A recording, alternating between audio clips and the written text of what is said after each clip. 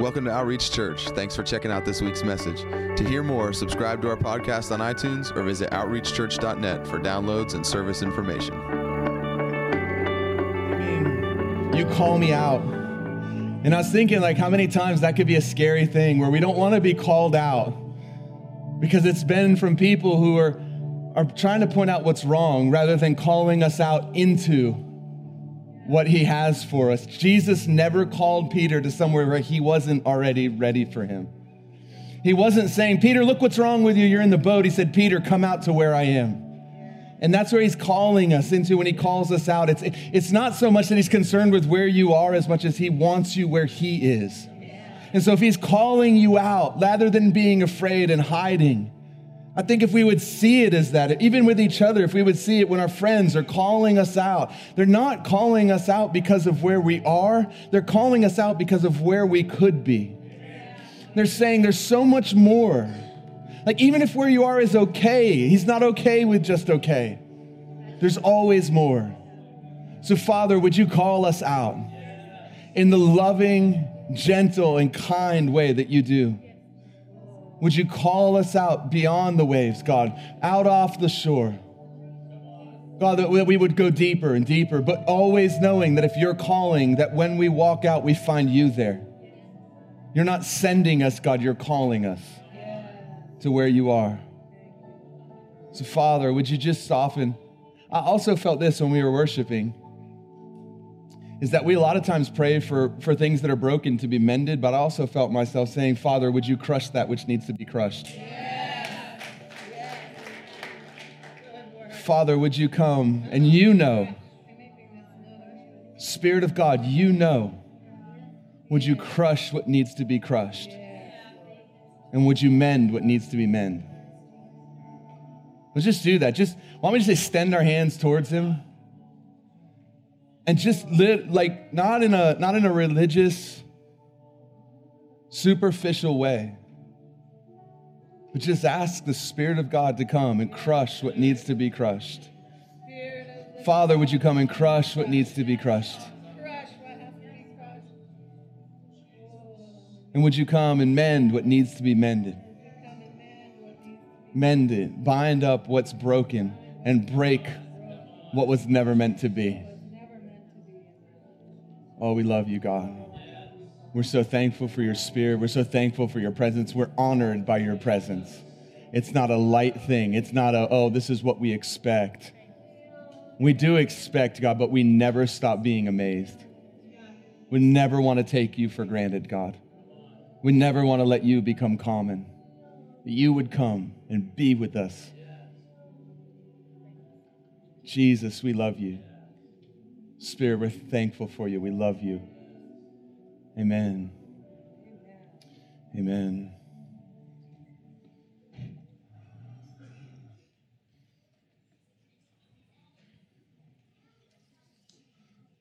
Woo!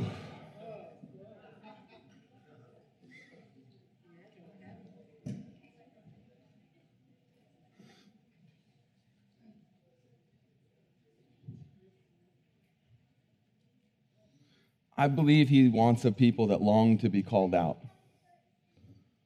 because they never want to be somewhere he doesn't intend for them to be. And I think if we would be humble, both in the way that we say, but also in the way we receive, it creates permission, it creates space for God to speak to us through one another and to call us out of things we were never meant to be in and call us into things that he has for us. Like, if calling out is simply pointing out the wrong, what good is it? The devil can do that. Right. There has to be, here's what he has. Here's what's right. Here's why I can even see the wrong, is because I see the right. And when I see the right, everything that's not becomes very apparent. But I'm not focused on the wrong. I see it. I'll call you out of that, but I'm calling you into something. When he told Peter to come out of the boat, he didn't say, Peter, get out of the boat and walk away from me. It was, Peter, I want you out of there because I want you with me where I am. I'm calling you out into me. So open yourself up to that. Like, What if we prayed that all the time? Like literally, I was just praying that over and over again as we were worshiping. Like, God, would you crush, like, yes, come and bind the things that have been broken that need to be bound. Come mend the hearts that have been broken. Come, do what you said you would do, but crush the things that need to be crushed. Crush them. We're going to take up our offering. They can go ahead and start passing the baskets. I'm just going to bless it real quick, and then we'll get into our message. Father, would you just bless this offering, God? I thank you that we have something to give. I pray that everything that we give to you, God, you're the best steward. That you've called us to be good stewards only because you're a good steward. And so, God, as we entrust you with everything we have, from the least of it, of our finances, to the most of it, with our lives and our time, God, our hearts, would you take what we give and would you multiply it and steward it like only you can, so that it can accomplish everything you intended for it to. In Jesus' name, amen. Amen. You guys, do you feel that?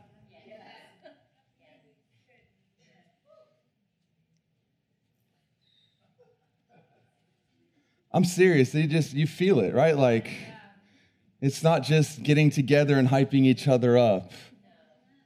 It's seeking him, and it's the presence of God. But it's this. I think there's a sincerity of like, Lord, we found the one thing, and we'll sell it all to have you.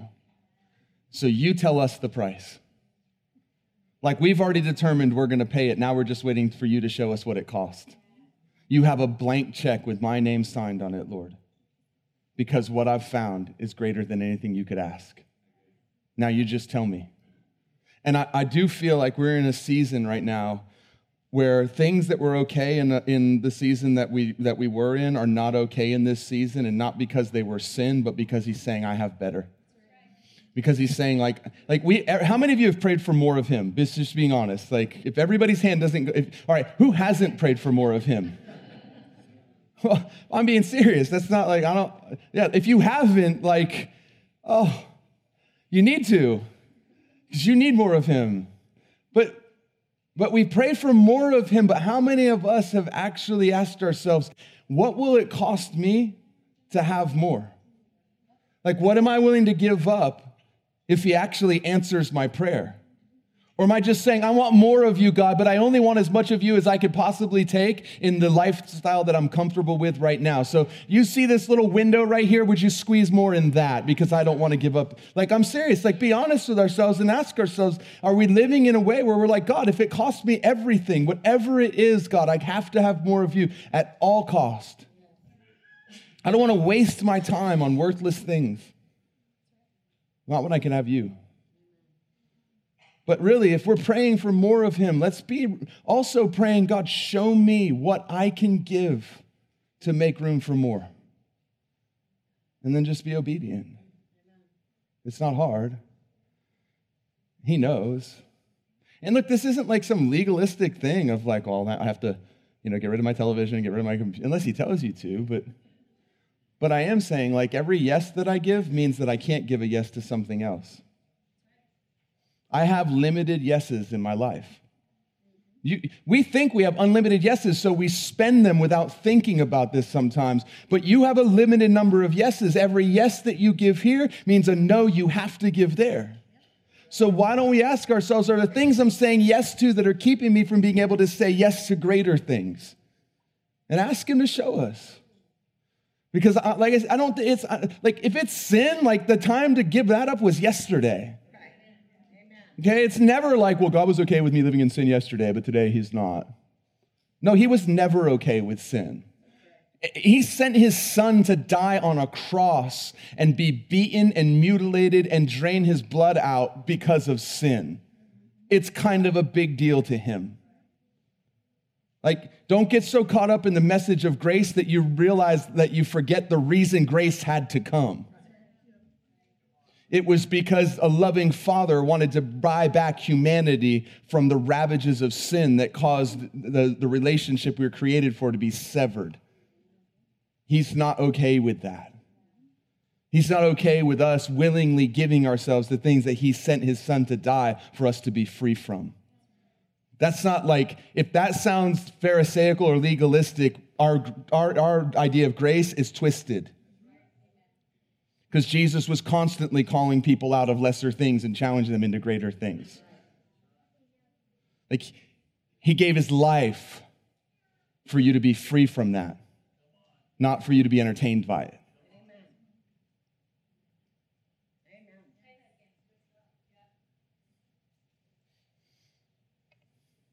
So if we're praying for more of him, let's make sure that we're doing our part, which would be to seriously consider, Father, what is it that I can do to make room for the more of you that you're longing to give?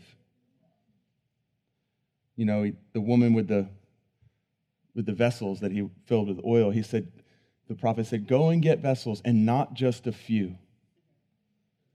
What was he saying? He's saying, listen, you get to decide how much oil God pours out. And the way that's decided is how much room you make to contain what he wants to pour out. And I promise you, there's always more of him to pour out than there is for us to contain. It's never an oil problem. It's always a vessel issue.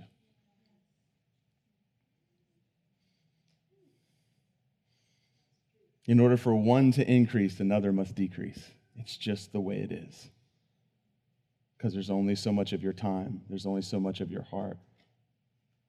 And if you want to have more, something has to decrease. It's just the way it is. There's no way around that. Can he supernaturally expand when you give him your full yes, the amount of him that you can contain? Absolutely. But why would he when there's stuff that you haven't even given up yet? Why would he supernaturally bless something beyond something when we haven't even done the part that we could do? That wouldn't even be right. Like, it wouldn't even be right for us to be like, God, would you just supernaturally stretch my time so that I can do more and be more and I can have more of you and I can touch more people when there's things in our lives that we're choosing willfully that are keeping us from having more time? Like, why would he? It got quiet. What happened to the happy worship crowd? Come on. I'm getting challenged on this. Like I'm being super challenged right now of where, like, my time and how I spend it and where I give it to and the things that I say yes to and being aware of the fact that, like, a yes here means a no there, even if I don't know in the moment the thing that I'm going to have to say no to. I want to make sure that before I give my yes, I ask him, is this where you want me to spend my life? Is this where you want me to spend my yes? Because I don't want to give a yes out of my own desire or out of thinking it sounds good, only to find out that that yes cost me the potential to give a yes somewhere that was even better and was a greater use of my time. And I'm wrestling through that. And I think it's good for all of us too, honestly. I feel like this season he's calling us into, it's not just for me and not just for people on stage and not just for people that, you know, you look up to or that you feel like really walk with God. I think it's for everybody. He wants his entire bride set apart, consecrated to him and in love, and not doing it in a workman mentality and saying, well, I have to work to earn more. It's out of a place of saying, like, I've seen what I can have. Everything else seems so worthless. Because if you're doing it just because you're trying to earn more, you'll never continue to do it. You'll never do for a wage what you'll freely do for love. Not consistently and not long term. You can do things short term for a wage. You'll never do them as well or as faithfully or as long as you will for love. Because sooner or later, what you're getting won't seem worth the price that you're paying. And you'll do a cost to benefit analysis. And all of a sudden, now God becomes a formula in percentages. But if it's for love, there's not even a thought of what it's costing me. I just know that I could give that to have that, yes. Not because I feel like I need to earn it, but because I'm saying if there's something I could do to have more of you, I want it.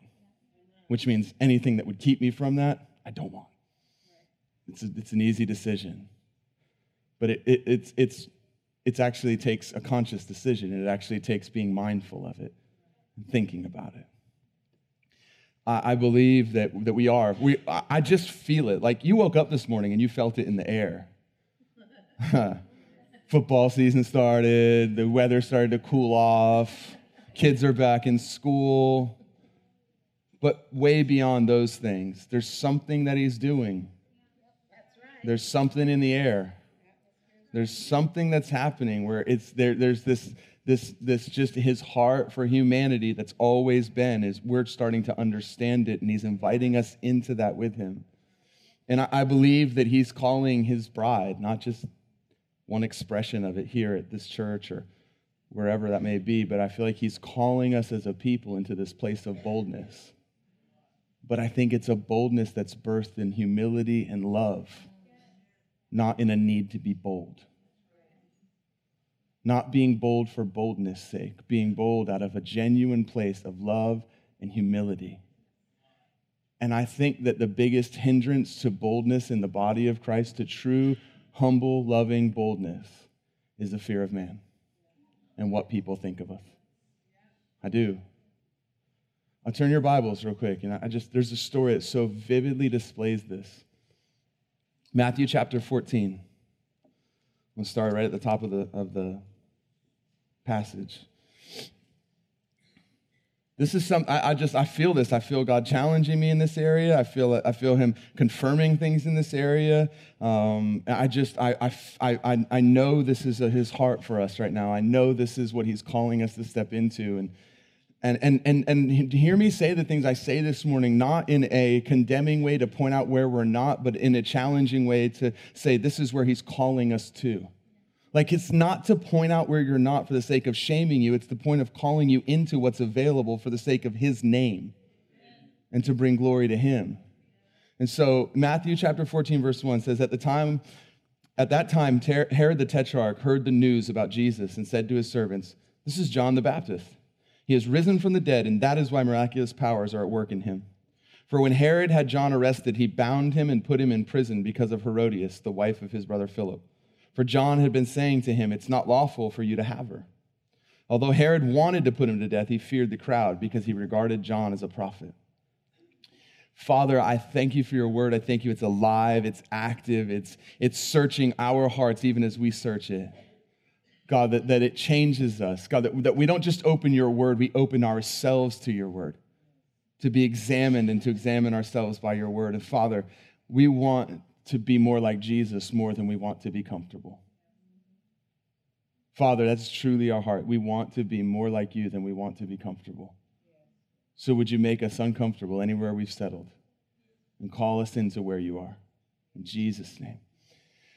So here's Herod. He is the king. He is the supreme ruler. And he has the ability, because of his position, to insulate himself from anybody who would criticize himself.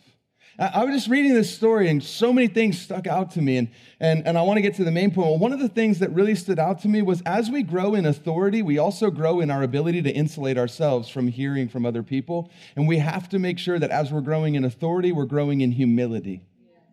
Because here's the deal. Like, if we don't stay humble as we grow, like, just think about as a parent. You have a child. Suddenly you have a place of authority. You have the ability to silence that child when they speak just because of the authority that you have in the position you hold. Whether they're right or wrong, you can tell them, be quiet, don't say anything else, I'm the parent, you're the child. It requires humility in our hearts to be able to receive from our children and hear them. And so, like, there are times where, like, our kids are trying to say something that's completely, like, absurd. It's okay. You don't have to live by it, but if you just shut them up every time they try to talk to you, they learn their opinion isn't valid, and what you're teaching them is that when someone has authority, what they think matters more than what you think. You don't want your kids in that place, because what happens if the authority figure isn't someone that loves Jesus? But as you grow in authority, you grow in the ability, if you choose, to insulate yourself from conviction, because you have the ability to silence the voice of those who would convict you. And this is what happened to Herod. John comes to him and says to him, Herod is living for himself. He was completely sensually driven. He lived in a way where he was on the throne of his life, literally, and he was literally on the throne to where he could make the desires of his heart happen anytime he wanted to. That's a dangerous place to be in where there's nothing that can check you from chasing after the things that are in your heart when you're not submitted to Jesus and you're living to fulfill yourself. And the problem with Herod is like, it doesn't matter when I'm living, like there's one of two people on the throne of your heart. Just to be perfectly honest, it's either you or it's Jesus. You're either living life to serve yourself or you're living life to serve Jesus. But one of the two is occupying the throne of your heart. And when you're occupying the throne of your heart, there's never enough. And so he's got all these wives and concubines. He's got everything, but there's one woman that he really wants. And guess who it is? It's his brother's wife. And so he takes her and brings her into the palace and makes her his and begins sleeping with her and treating her as his own wife. And John comes along and says, Herod, that's not right. This should not be. And instead of humbling himself and listening to the voice of conviction, he chooses, because he has the authority to do so, to silence the voice of the accuser by putting him in prison. But he doesn't kill him. Why? Because of the opinion of the people, because they regard John as a prophet. So what he wants, and this gives you insight into the way that he lives his life and how he makes decisions. What he desires is to have his cake and to eat it too. He desires to have the wife of his brother, to not have to listen to the voice of the prophet, but to make the people who consider him a prophet happy by not killing them. Because honestly, from the outside looking in, it looks like he's doing the right thing to some people because he's not killing John when he clearly has the ability to. But he's only not killing John because he's afraid of what the people will think, not because his heart cares about John. And this is the problem when we are living our lives for the opinions of people, is that every move we make is calculated by the response of people rather than love for people. He didn't love John. He loved the people, not hating him. So he used John as a means to keep favor with the people rather than actually loving John and listening to him the way the people regarded him. Isn't it funny that he values their opinion of John enough to make them happy, but not enough to actually hear him as a prophet? Because everything he does is self-consumed. Because he's living for the praises and the approval of people. And so they say John's a prophet. So he says, well, because they say he's a prophet, I won't kill him. And the people say, wow, he respects what we say. But he doesn't respect what they say, because if he respected what they say, he'd stand in front of the prophet and say, speak to me and I'll listen. And the prophet would say, what you're doing is wrong. And he would say, you're right. And he would get rid of the wife of his brother, and he would repent, and he would turn. He has no interest in repenting and turning. All he cares about is keeping as many people happy as he possibly can, because he lives for the praises and the approval of people. And there's not an ounce of boldness in him. There's not an ounce of self-awareness in him, and all he wants to do is the thing that will make the most people happy, rather than the one thing that would please the one who matters. Here's the problem with making your decisions based on the people around you. That would have been a snare. You know, the Bible says that the fear of man is a snare. Here's the problem with living for the opinions of people around you. The problem is this: what happens when the people around you change? If your decisions are being made by what the people around you think and what will make them happy, what if a different crowd of people are around and what will make them happy isn't the same thing that would make that crowd happy? Now you're in a pickle, because what are you going to do? You were making your decision not based off your own conviction, not based on having something that you hold higher than yourself and your own desires and your own thoughts, which is the Word of God. That's not your standard. Your standard is people's opinion. What happens when people's opinion change? I'll show you.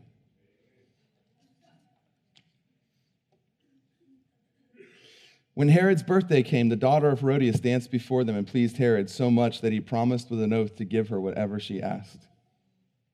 Having been prompted by her mother, she said, give me here on a platter the head of John the Baptist. And although he was grieved, the king commanded it to be given because of his oaths and because of his dinner guests. He sent and had John beheaded in the prison, and his head was brought on a platter and given to the girl, and she brought it to her mother. You know what the saddest line of that is to me? Well, John's head being brought on a platter. But the thing that shook me when I read that was this line. Although he was grieved, the king commanded it to be given to her. And I realized he wasn't grieved because John was about to get his head chopped off. He was grieved because he was worried about the opinion of the people who regarded John as a prophet. And I realized when we lose our ability to live for the approval of God, people stop being people and they start being pieces of a chessboard and pawns, and we only care about them to the extent that they can curry favor for other people for us. Literally, he doesn't care about John. He doesn't care that this man is about to have his head cut off. He cares that that man having his head cut off might cost him the favor of some people, and that's the thing that grieves his heart. Because here's the deal. As long as the people around him wanted John to be kept alive, he was perfectly happy keeping John alive. Not because he cared about John. If what we're doing isn't being done out of love, if it's being done because of what people think, then we're subject to changing what we do based on the people that we're around. Like literally, if it's easy to praise God here, but it's hard to praise God there, then there's something about the people around us that matters to us more than the one that we're praising. Look, I get it. This is an environment where everybody's going after the Lord, pursuing the Lord and praising the Lord. And there's something about being in that flow. But I'm telling you, if when you go out, the things that come out of your mouth here don't sound like the things that come out of your mouth there, then you're more concerned with what the people around you think than you are concerned with what he thinks, and he's supposed to be the object of our worship.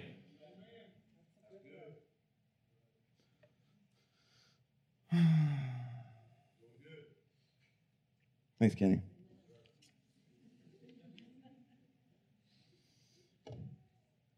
I wrote this down. I want to read it.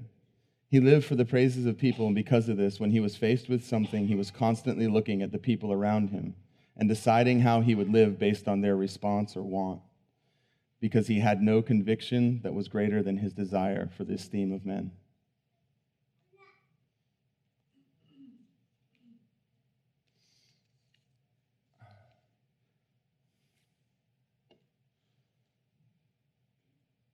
Turn in your Bibles to 1 John chapter 4.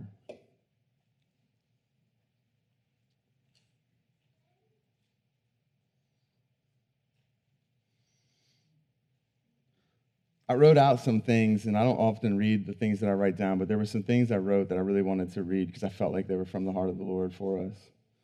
When we fix our eyes on the crowd and let the opinion of man matter more than the opinion of God, we lose sight of people and their value. They become simply objects we use that serve our purposes to gain or keep influence rather than individuals that we're called to love and serve. And truthfully, when we become more concerned with people's response than people's eternal value, the problem isn't with the people, it's with us. Because here's the problem, and this is the thing that I think is the key to living in humble boldness. 1 John chapter 4, verse 18 says this: "There is no fear in love, for perfect love casts out fear, because fear involves punishment. And the one who fears is not perfected in love." The problem with not wanting to tell people the truth or not wanting to hear truth is not so much of a fear issue as it is a lack of love issue. I love myself more than I love you if I will sacrifice your need for truth for my level of comfort. That's why Jesus said, if you want to follow me, you've got to first deny yourself. Then you take up your cross and you follow me. Because if I see you and I see something, or the Lord shows me something, or the Lord calls me to speak some truth into your life, and I won't do it because I'm afraid of what your response might be, I love your response more than I love you. And I love my comfort more than I value your life. And I think that God is wanting us to fall in love with people to the point where when we see somebody, the response that we have to them is that we talk to them in a way where we tell them the truth in love, but we'll sacrifice our own comfort and we'll risk the fact that we may be rejected because we believe that them hearing the truth in love is more important than us being comfortable and accepted. And if we would live this way, we would actually be able to speak things to people that they need to hear. And even if their response isn't what we want to see in the moment, we believe that the seeds were planted, and one day those seeds will be watered, and one day God will bring increase, and one day they'll bear fruit. And whether we see the fruit or not shouldn't determine our level of desire to be obedient. It's actually deciding that there's something in life that's more important. But I want to flip this around the other way. And I want to say this, as much as we have a need to be that for people, we have a need to let people be that for us. And as we grow in influence, and as we grow in authority, and as we grow, whether that's in your job, whether that's in your home, whether that's out in school or in your hobbies or your position in a ministry or whatever it is, as we grow, we need people around us that have the permission to speak truth into our lives, and we need to make sure that our heart stays in a way that when they speak truth to us, rather than looking for a way we can shut them up, we look for a way that we can hear their heart so that we can hear the Lord speak to us. Is there it's him that's actually speaking. We need this. I need this. I remember when the church first started, I remember there was an elder. His name was Tom Snyder. And me and him butted heads on everything. We did. He was one of the guys that I thought, so the church kind of came to this point where nobody knew what to do. There was like 15 people here. There was a board of elders and trying to figure out what to do, and no one could decide. And the guy who was the pastor had kind of said that he thought I was supposed to be the pastor, but then some things happened. It got really weird, and nobody could really make a decision. I said, I'll make it easy for you guys. I don't want to be the pastor. I'm out. And I walked out the door because I had said no every time they asked, because I didn't have a desire to be a pastor at that time, and I thought, here's my out. And I walked out the door, and one of the elders, a guy named Jeff, came and got me. He said, don't leave. Let's just give God a chance, and then if we can't figure out what to do, we can sell the building and give the money to some church somewhere, and everyone go their separate ways. And so he walked back into that meeting, and he said, hey guys, rather than us sitting here and arguing, why don't we just all take 3 days and seek the Lord and ask the Lord what's supposed to happen? And if we get back together and we all feel like the Lord's told us the same thing, we'll do it. And if we can't agree still, we'll just go our separate ways and donate the church. And everyone said, okay. And they told me that, and I went home. I thought I had an out because there was 2 guys that definitely didn't want me to be the pastor. And so I told Patty, I said, this is the truth. I said, if we get back together and all 7 people say they've heard the same thing, I'll know that's the Lord, and I'll say yes to it. And Patty was like, oh, okay, because she already knew. It's funny how my wife would just let me go out and discover things, It's like, oh, okay, that sounds great, honey. Thinking to herself, like, I already know, the Lord already showed me. Sometimes you have to have enough self-control to not always have to tell people everything you know and let them go and discover things for themselves so they know they've heard the Lord, not heard you. I had another friend that I called. He's a pastor out at Gateway Church in Texas. And I called him up and I asked him. I said, they're making this decision and I'm kind of torn and I feel this way and I feel that way and I know this and I know that, but also this. And he said, man, if I was you, Roy, I would stop calling people. He said, I would hang up the phone. I'd get alone in your room and I'd ask the Lord what he says. Because if he says to pastor, and you do, and times get hard, and they will, a word from me won't sustain you, but a word from him will. You need that word. Don't call anybody else. Go get with him. And I did. And so we got back together into the room, and every one of the elders, including 2 that said they wouldn't attend church here because they thought this church would be a church that would go in a direction they didn't want to go. Not unbiblical, just the way we would do church would be different than what they wanted. They said, even though I'm not going to attend here, I do feel like you're supposed to be the man that pastors this church. Everyone was in agreement, and away we went. And I called this one elder. His name was Tom. He's still here. He's one of he actually teaches, and he'll be teaching some one-night Bible studies coming up soon. This guy, if you look at him, you'd be like, You wouldn't, no, I'm serious. You wouldn't expect looking at him that he's lived the life that he's lived. You wouldn't expect a man who was part of the Jesus People movement, hitchhiked across America on the credit card of the guy that started TBN and ended up in a van with Keith Green. That's him. And we butted heads on all kinds of things. And I was praying, and the Lord said, tell him you won't say yes unless he stays. And I was thinking, well, he didn't say he was going to leave. Why do I got to tell him that? And then I felt like the Lord just repeated himself. And I was like, okay. So I called him up and said, hey, I need to meet with you for breakfast. And he said, okay. And in his mind, he thought, I'm coming to tell him I don't want him to be on the elder board because we disagreed on a lot of things. And he said he was going to make it easy for me by telling me he didn't want to be on the elder board because we disagreed on things.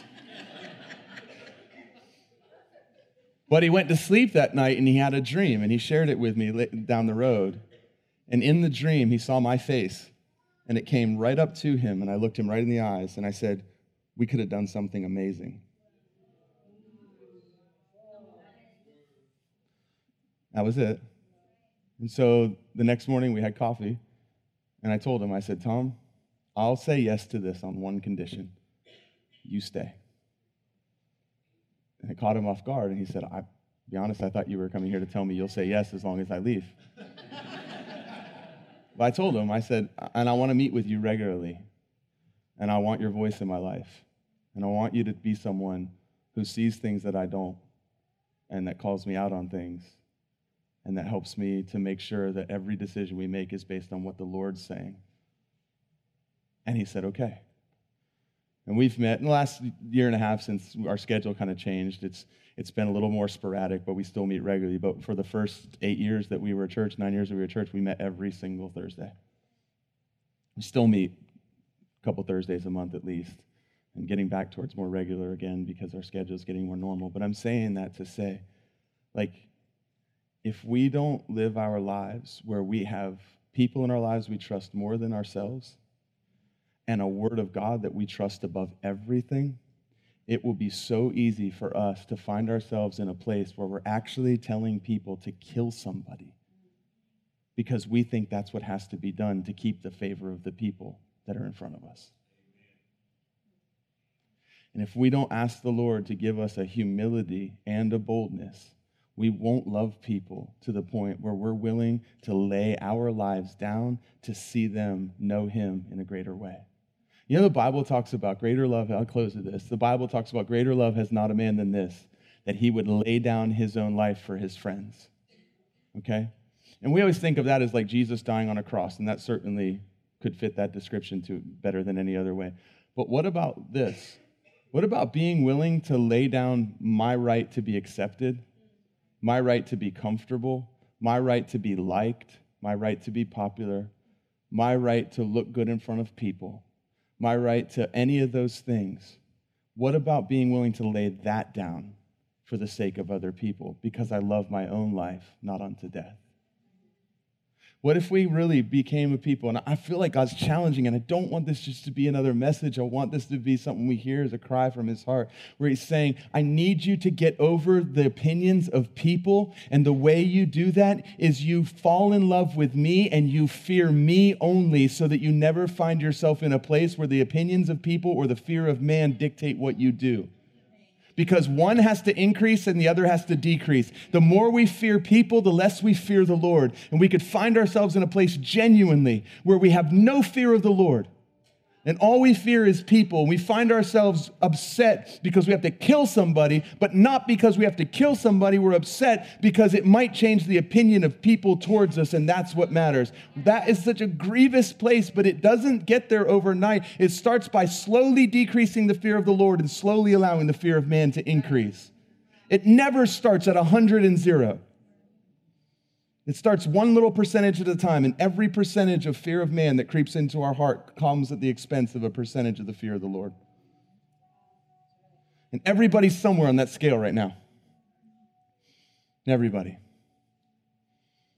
I'm saying, like, I'm challenging us as a church family to get alone with him and ask him, God, show me areas of my life where I've said no to things because I was concerned about people more than I was concerned about you. And here's the truth. If we're genuinely concerned for people, we'll care about the one in front of us more than we care about ourselves. And we won't have a problem doing something that's uncomfortable for us, even if it means we get rejected. Because in the end, we want to be more like Jesus more than we want to be comfortable. It's the fear of man thing is not a snap up and get out of it. It's get alone with him and be loved by him. Remember Peter? Peter, who Jesus says, Peter, you're going to deny me 3 times. And Peter says, I'll never let that happen. And then 3 times in 24 hours, he denies even knowing who Jesus is. Never mind standing in front of people and preaching the gospel. He won't even admit that he knows who Jesus is. Fear of man has completely consumed him to the point where a little girl says, hey, you're one of the men that was with him, aren't you? He says, I never even knew the man. Not like he's not my Savior, not he's not my Lord, not preaching the gospel. I don't even know who you're talking about. 3 times. But look what Jesus does to fix that. He comes to Peter. First thing he does, he says to Mary, he says, tell my brothers and Peter that I'm coming for them in Galilee. What's he saying? He's saying, tell my brothers and also tell Peter, let him know that my heart towards him is still the same. Because if he said, just tell my brothers, I think Peter would have excluded himself because of what he did, and he would have felt like Jesus surely doesn't want me to come. Because he was so full of guilt and shame for what he had done. So Jesus says, tell my brothers, and especially Peter, I haven't changed my mind about him. I'm coming for him. I'll see him in Galilee. Then, when he sees him, what's he doing? He's preparing lunch for them. And they come, he eats with them, he feeds them. And then he says to Peter, do you love me? Jesus says, I do. Feed my sheep. He says, Peter, do you love me? He says, Lord, I do. He says, then feed my sheep. So Peter, do you love me?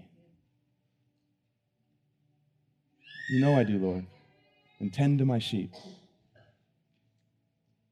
And then this man, Peter, goes out and stands in front of 3,000 men and declares the gospel of Jesus Christ immediately following that.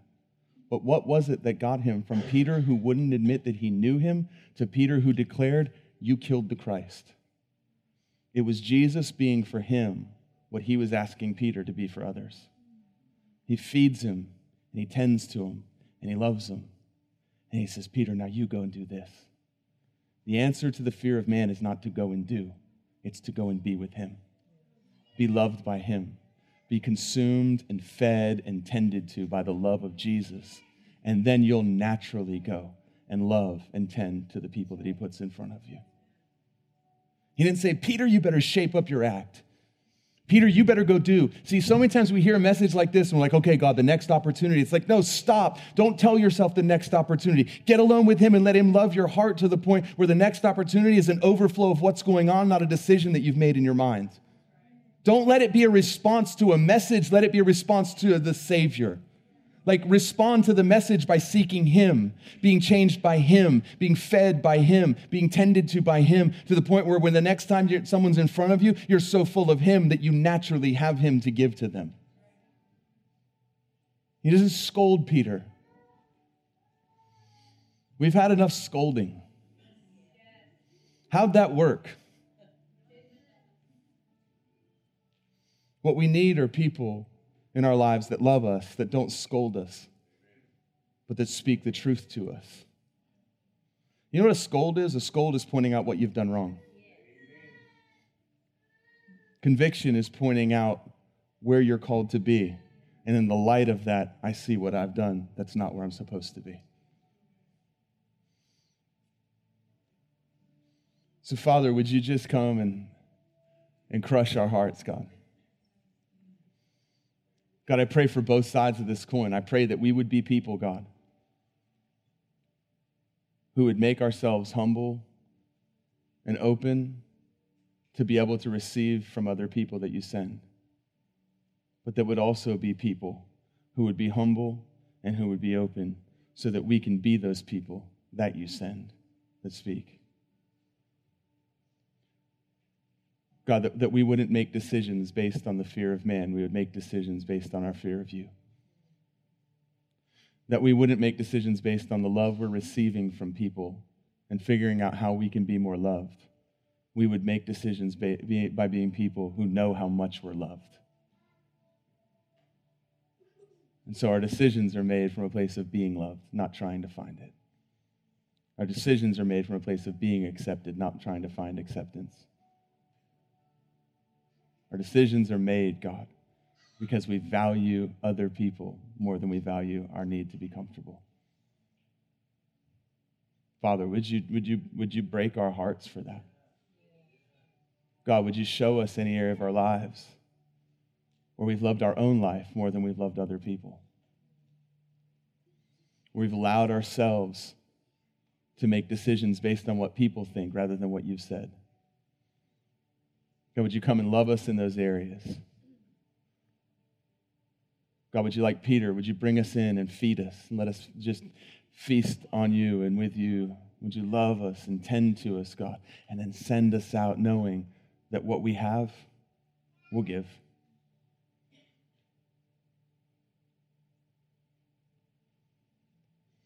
God, as we grow in authority, let us continue to grow in humility.